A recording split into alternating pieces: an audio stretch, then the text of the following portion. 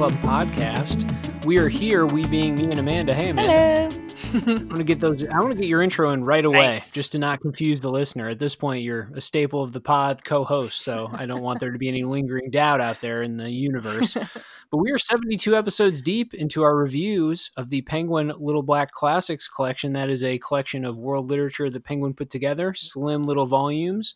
And yeah, since we're 72 episodes in, there better not be confusion at this point. I suppose we might have a stray listener or two wandering in off the podcast streets and just taking this one in for the first time. If that's you, welcome. You're in good company and you'll be in good hands today for a book review. The goal of this episode, as with all the book reviews, is to try and recommend and rate, to a certain extent, a piece of literature from this set. Today we're here with Katherine Mansfield, is there a British pronunciation to that I'm not getting? Mansfield? I don't know. Yeah, okay. Yeah, I was thinking maybe they would blend some letters or sounds together, like Mansfield, or Mansfield. But at this, we can only speculate. It's so far away. It's across an ocean, and who knows how things are pronounced. But we have here a collection of short stories, I believe 3 of them, by Katherine Mansfield, an author I knew zero about. As the Penguin Classics review, as they've gone on, I've exposed my lack of English or British literature background, and this is another British author I knew zero about, and so it was new for me. How about for you? Yeah, she's new for me as well, and she's technically from New Zealand, so she's a Kiwi writer. Kiwi writer, but didn't she spend time in England? Yeah, or she even left New Zealand in order to live in England for a long time. Right. Yeah. The research department at Wikipedia this week informed me that she kind of disowned. She never went back. Kind of disowned the New Zealand connection. Yeah. But they do claim her. She has statues and things down there. So yeah, with credit where credit's due, nationally speaking, way to go, New Zealand. I think they have more recent achievements that I'm impressed by, frankly, in 2020 than producing this one maybe just okay writer. We'll get into that in a second. Let's begin the review with some basic questions. We like to start with the who, what, and why.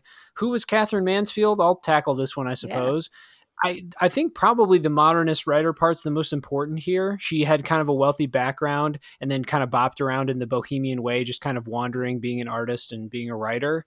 And so, but the modernist bent is probably the most clear thing, is that her writing, it clearly is straddling a line, and we've covered other authors that do this too, but it's clearly straddling a line between stuffy old writing, maybe Victorian era stuff, and then also in that realism period and American naturalism too. But it's that transition point between that and modernism, so things we'd be more accustomed to today.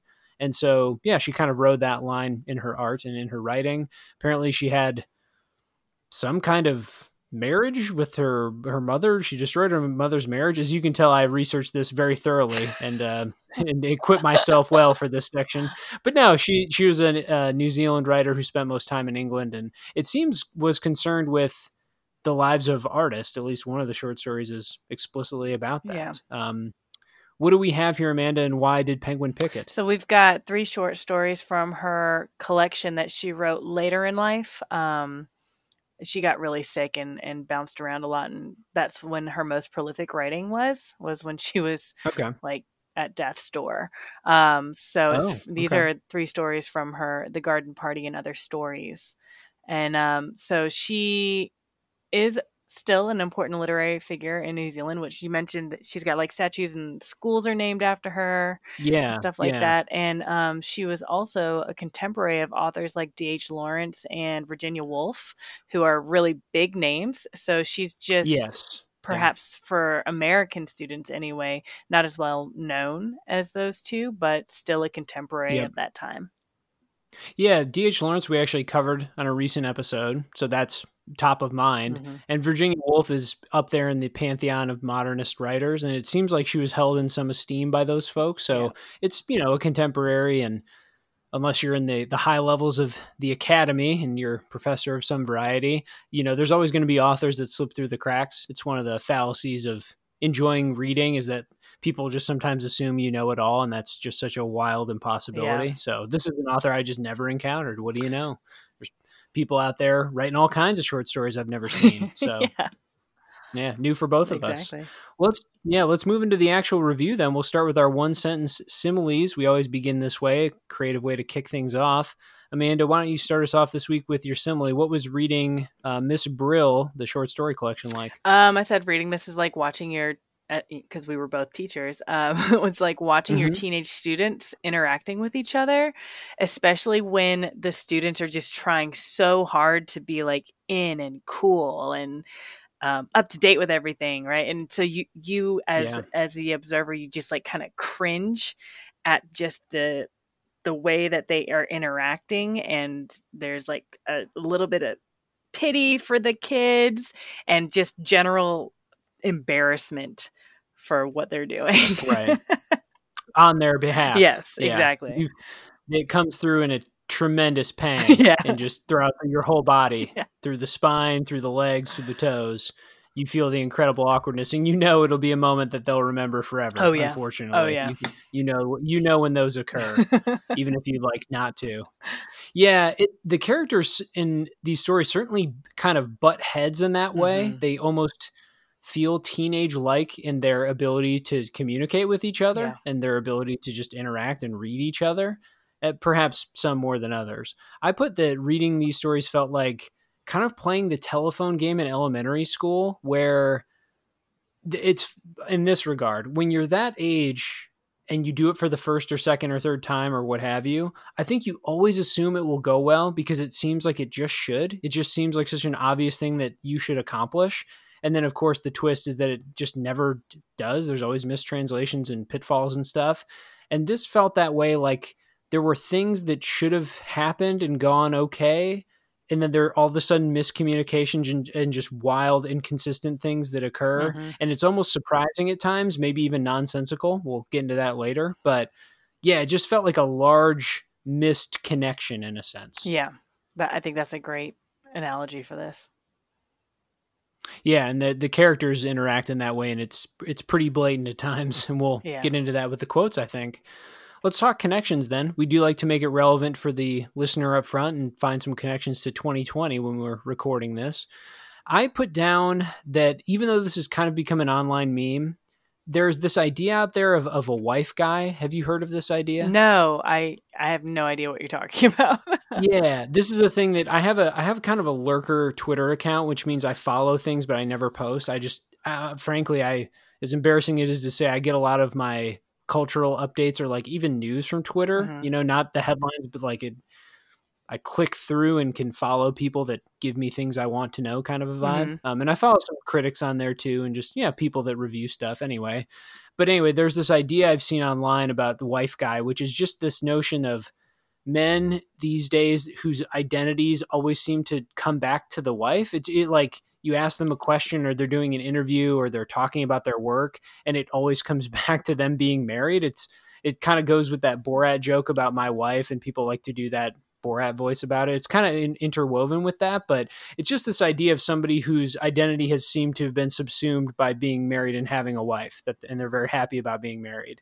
And I think that kind of awkward energy is present in some of these, and there's this uncomfortable disconnect between some of these husbands and their wives. And so I think in a weird way that kind of cropped up and came to my mind of these men who just really need a better way to connect with their wives in a sense. Yeah. And so marriage, I guess, would be if I wanted to go broader, marriage is a clear connection here to these. How about you, Amanda?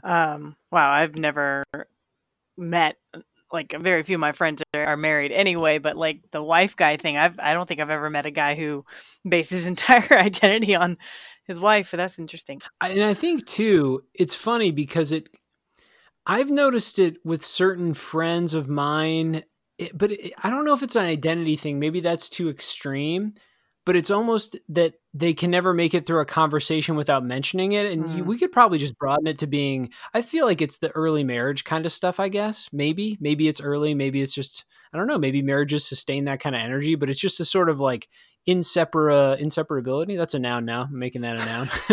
But the inseparable nature of those, it's like when you're first in the strongest bonds of it, and it's, you can't spend a second without doing something together, that kind of an energy. Mm-hmm. And I feel like, I don't even think I have any close friends I would put in this category, but I understand the joke when I see it, I suppose. I get the gist of it, that sort of inseparable quality. How about your connection, Amanda? What'd you got? I said that my connection is anybody who has ever struggled to figure out what your place is in the world, and probably this happened as a teenager, in college years, right after college, perhaps even, now marriage, post-marriage, whatever. But just trying to figure out what your relationship is with your peers, what your relationship is within the family, and what it is within society. Just that trying to search for like identity, but not just your personal identity. It's your identity as it pertains to others. Yeah. Did you find these to have social commentary then, in that broader societal sense? Because these felt kind of interpersonal to me, almost, and like emotional. I think so. I think that it was interpersonal, but it was, I think, a bigger idea on specifically like feminist ideals at that time, especially with Marriage a la Mode, which we can get into. But with Marriage a la Mode specifically, when she keeps saying new, Isabel is new, the new Isabel, the new blah, blah, that plays on the idea of what was called the new woman, which was the name given to women who were kind of breaking the mold and going out in society more, and riding bicycles and being more physically active and stuff like that. They were like the feminists of the time. So I think that there are subtle references to, I think, feminist ideals in all three. Yeah. I think so too. The present, even in the last one with the lady on the boat, the woman on the boat who comes back home or what have you. No, I certainly think they could be read in a clearly feminist way. And the first one felt the most kind of outward looking in that way, because it seemed to be this commentary on that like bohemian social movement, be free, be an artist, bop around, live with different people, that kind of an energy.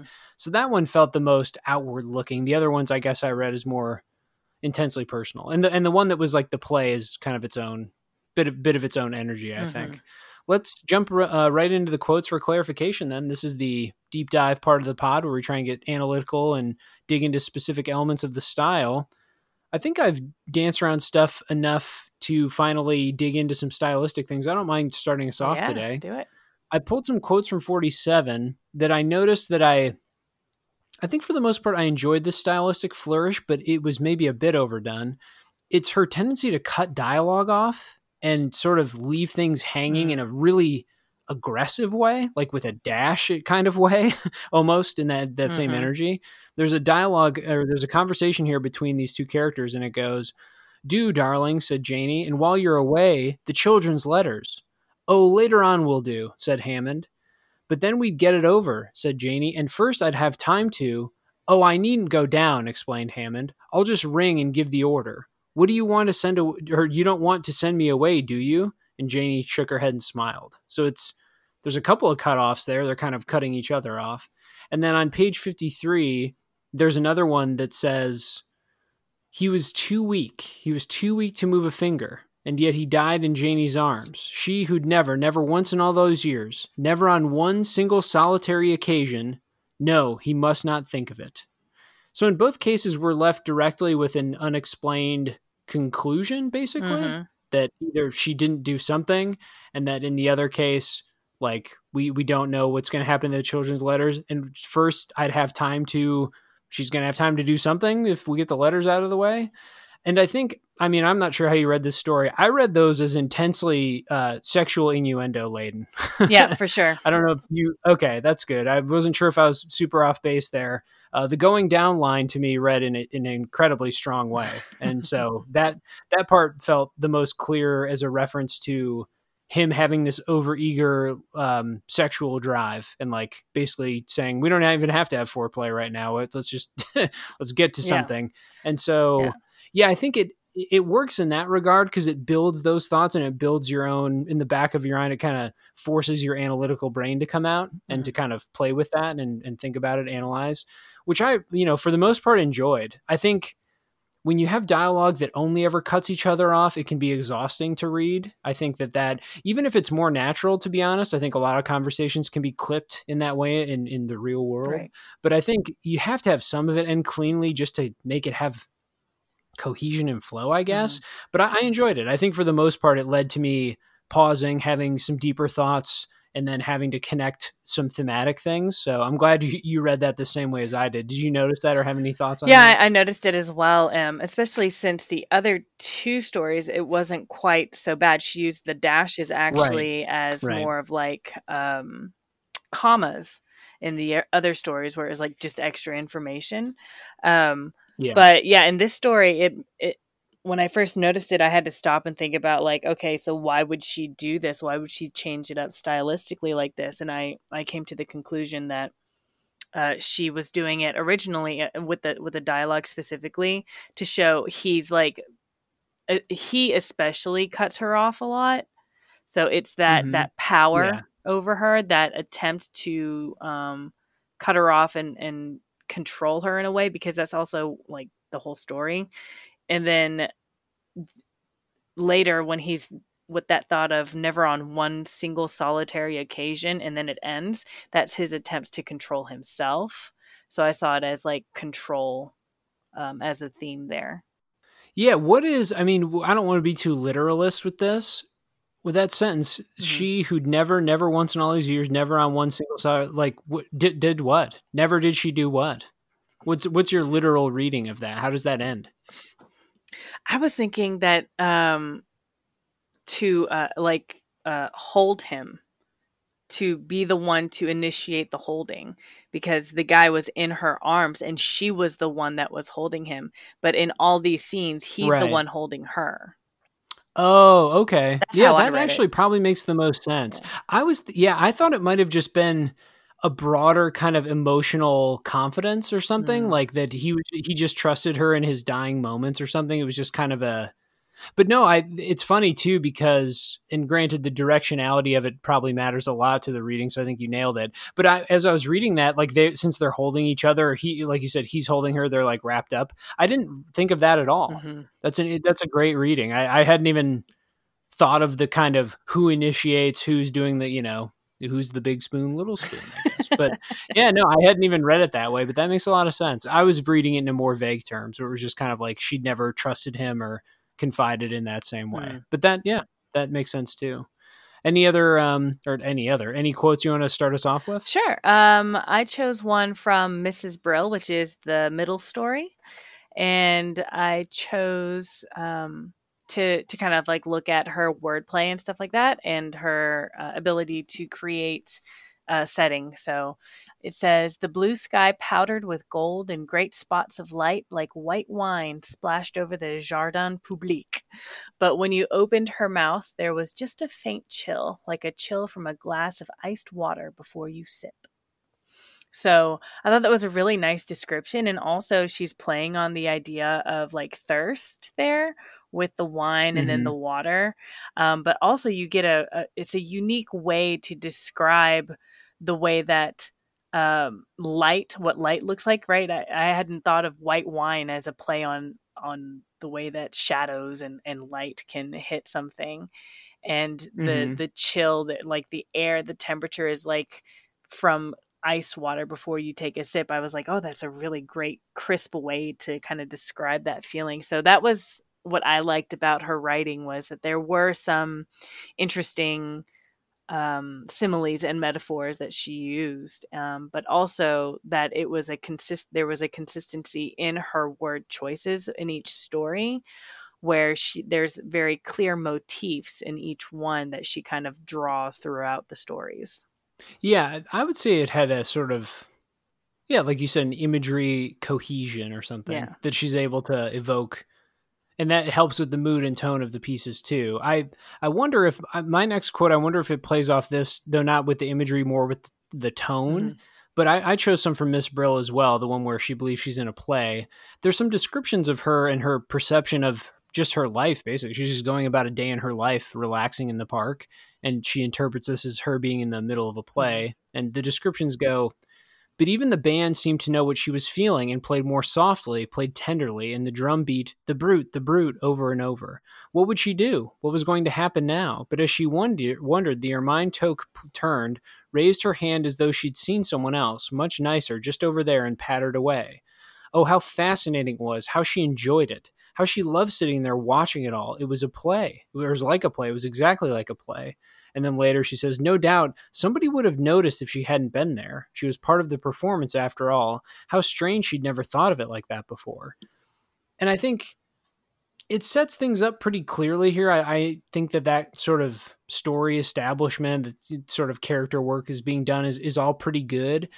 I wondered in this one if it indicated some of the, I don't know, almost heavy-handedness of it, or the, I think, over-tweaked emotionality of some of it. Mm-hmm.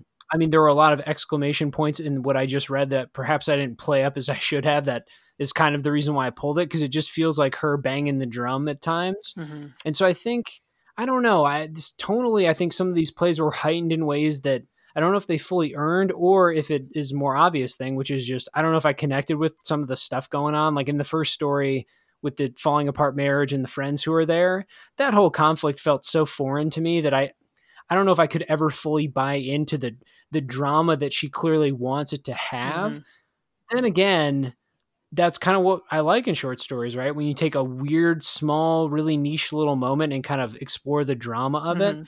I just don't know if her tone fully got there for me. It felt, I don't know if cloying is the right word at times, but it felt a little too, let me use a pun then, drummed up. Mm-hmm. It was like a little loud for me. And I'm not sure if the moments matched the noise of it. But I did think for the most part, it flowed pretty well. I'm not sure if you read the tone that way too. For me, the tone was pretty clear. There was like no subtlety, I felt like, with anything that she did in the stories, except for maybe like her play with the motifs. But what I pointed out actually in my other quote is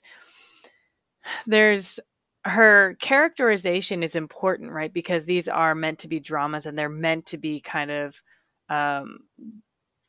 discussions and views of interpersonal relationships, whether it's in marriage or in the case of Miss Brill, if it's in the, how she relates to just people in general because she's single.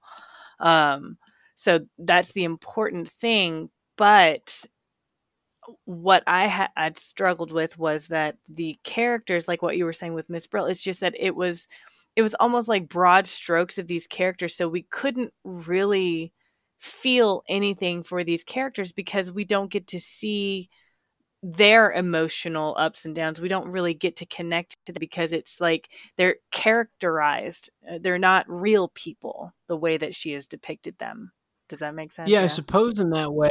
Yeah, I think in that way, the comparison or the literary device or her establishment of it as a theater, as a play, right, kind of in a weird way reflects in that sense her own style in a very convenient analytical mm-hmm. way. It is sort of I could picture some of these being effective on a stage where, like the stage makeup, you need everything to be really loud because you're trying to communicate to people far away. And I think these had sort of that feeling, but the effect on me was to just kind of push me away. It felt emotionally a little foreign to me, I believe. Mm-hmm. And that's okay. I'm not afraid to read something not even intended for me or out of my time period, out of my, et cetera, et cetera. But yeah, these felt, I mean, at the end of the marriage story, the stranger mm-hmm. one, oh my God, what is she saying? What was she doing to him? This would kill him. And it's just really hammering that kind of tone, that kind of feeling. And yeah, I can't say that I found it all that interesting all the time, but yeah, the character work and like the dynamics at play in the marriages for the most part were intriguing. And that twist at the end of the play one, I thought was weirdly, speaking of tone, I thought it was a little limp, but I got the point, like I got what the twist mm-hmm. was supposed to be. I felt like the insults could have done a little more with that again, but that's me putting my modern expectations on it. Maybe that's a really sick burn that I'm under reading or something, but yeah. So I think it didn't work for me, but then again, I think it's more personal reaction than it is like this was poorly done. Right. And I think that stylistically, she does a great job with her stories. I just with the character specifically, I felt like she was trying to kind of like railroad me as the reader into like liking or disliking certain characters immediately without actually giving me any kind of like exploratory reasons for why I might dislike this character or why I might like this character. It's just like, and I know that they're short stories. You don't have time necessarily to do that, but with these characters being the whole, there's no plot, right? Like the plot is based on the characters' understanding of themselves, and that's it, right? There's no other story going on. So that means that the characterization has to be really spot on. And I felt like it wasn't always that spot on. I just felt like it was just broad strokes, like generalizations of people rather than an actual person that I was reading about. Yeah, it all does feel quite heightened, which, you know, maybe we're hypocrites, and that's okay a little bit occasionally to be hypocritical. But I think, because in a short story, you have to be being both efficient and allowing for ambiguity to creep in, complexity. Mm-hmm. That's the whole challenge of that specific type of writing, that specific medium. So yeah, these felt a little brute force to me at times as well, though not entirely ineffective, but it could be slightly off-putting. Yeah. Let's jump to the literary corner then and talk about something that we can educate the listener on that showed up in this work. You chose for this week, Amanda, so why don't you take us away? And if we haven't done this one yet, then what are we doing? Yeah. But I'm happy to bring some of them up multiple times. Some literary devices are so important and common that they need that. So take it away. I know that we've discussed motifs a lot, but I don't know that we've ever actually defined what a motif is. So sure. if you did not know what it was beforehand, sorry. Yeah, jeez. Oof. But a motif is any recurring element that has symbolic significance to the story. So it could be an image, it could be a word, it could be a color, it could be anything that just seems to keep cropping up. And it's not always very obvious. Sometimes it's pretty subtle. You just have to like train yourself to find it. But it can be, and the purpose of it is to tie together usually the theme for the most part, but it can also tie together any kind of symbolic piece of information that the author really wants to like hone in on. Yeah. Mm-hmm. Yeah. Yeah. Frankly, if we're being generous and don't want to sound too uptight and literary about things, anything that recurs. Yep. If it repeats, it could be a motif. For sure. and it goes for just about anything. So feel free to impress your friends at your cocktail party after coronavirus. What the fuck? There's no cocktail party. Whatever. However you're living your life. The next time you're in a group of people and you want to sound snotty, but it's true though, it's an intentionally done repetition. Yep. Frankly, it seems like for her career, motif of marriage would be an important one. Was there any other that struck you? Well, yeah, each story had its own motif. So for like the marriage a la mode, she had the imagery of childishness and the word cool and the word new. And then in the stranger one, there was also childishness and the word cool again. But then there was also a play on balance. There's a lot of balance imagery in that story. And then with Miss Brill, it was the animals, the colors, and the music. Those three concepts kept popping up for me. Yeah, the colors were intriguing. And I think that story has the clearest, twist, quote unquote, at the end. So I think that plays against expectations by the end, and that adds it up to the twist. So I believe that one's probably the clearest reading. The others would take some unpacking though, for sure. Though I think, like you said, a feminist reading, I think would lend a pretty clear analysis to some of that stuff. For sure. Let's move to the final Russell French in memoriam. So what's good about it segment. This is before we give an official review. We like to praise the work for one thing at least.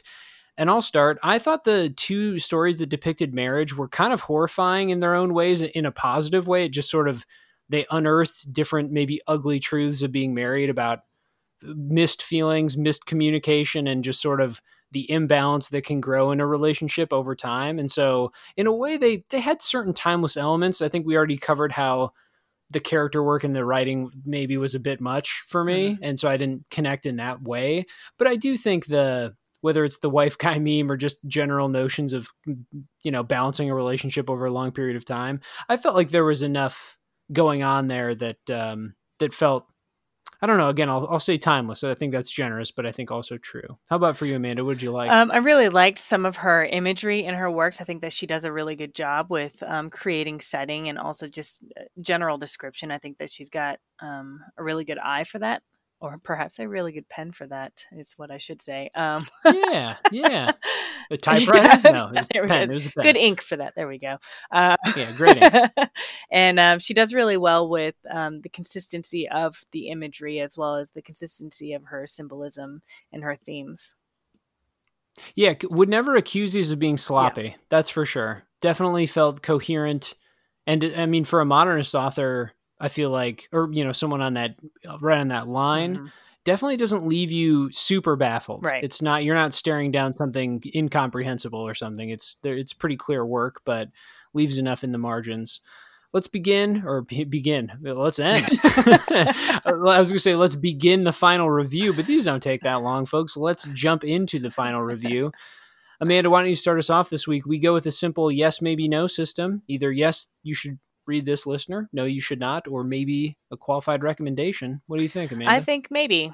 I couldn't give it my full-hearted yes, just because I, again, felt that the characters were a bit flat for me in that I didn't get a sense that these were like real people, which was a problem for me. And it wouldn't have been as bad if there were another plot to go along with it, something that could string me along in a different way, another interest point where I wouldn't feel like the character development was quite so important. But because these were dramas specifically meant to look at people, two characters or one character and their interactions with others, you really have to really have a great character development in order to accomplish that properly. So it was good stylistically, but for me, the characters kind of fell flat and didn't quite pull my interest along. But I found other ways to get around that. So if you approach it, I think, with an understanding that she was kind of a feminist and she was alive during the time of the new woman, the concept of the new woman. And she was like struggling with her family and that she was like exploring her sexuality and stuff like that too. Then I think that it could be interesting as a historical or even as like a feminist read. Yeah. I think I'm going to bump to no. I did put maybe initially, and I do think, because my reaction is, I think the best kind of cliched summary of this, my reaction would be it's a Jack or Jill of all trades, master of none. I felt like these were perfectly coherent. They were at times even interesting. They had style elements that popped a bit, but it didn't feel like, I feel like if I'm going to recommend an author, especially for short stories, it's because I can give a one sentence sales pitch of the one stylistic thing, thematic thing that makes them really pop, and that their short stories allow them to kind of show off that element in a bunch of ways. And it's sort of like, like Poe is one I was thinking of while reading this. Drew and I, when we reviewed Edgar Allan Poe forever ago in the series, it just coming out of that, you just think, man, people don't create mood quite like that guy did. And it's really striking when you see it and you read a bunch of it lined up next to it. And so at least with him, I can look at it and say, I don't particularly like horror. I don't even necessarily love these stories and think the characters are these wonderful people I want to spend time with. That's not the point. But he really strikes up a mood in quite an impressive way. I just don't think coming out of these, I would know what to say. I guess the character relationships and the marriage details, but even that, again, felt really embellished and kind of overdone for my own liking. And so I think I'll commit to no. I don't, maybe I'm creating false discord between us because I don't always want us to agree. we often do because we have similar tastes and everything. But I think it's in that maybe no range. But I think I'd be pretty comfortable saying, in the history of short story authors I've encountered, do I feel the need to recommend this? I'd say in that case a no. In the collection, kind of a maybe. I enjoyed reading it. I got through them and I didn't dislike it, at any point. And so, yeah, we've got one coming up next that I think might be a bit more of a struggle. And that is a preview of next week's episode, which will be some Roman, I think it's Roman or Greek. I think it's Roman. Roman author Ovid. I think it's Ovid. Is it Ovid? Ovid. We're going with Ovid. A name you've seen but have never tried to pronounce out loud because you didn't take a classics class and you didn't study Latin. Yeah, I think it's probably Ovid. Anyway, really legendary figure in Rome in terms of writing and poetry. And we will see if his work holds up next week. We have The Fall of Icarus, which is myths about gods and such. We'll cover that one, though, in next week's review. Thanks so much for joining us and listening through this week. So until next time, we will see you between the classics.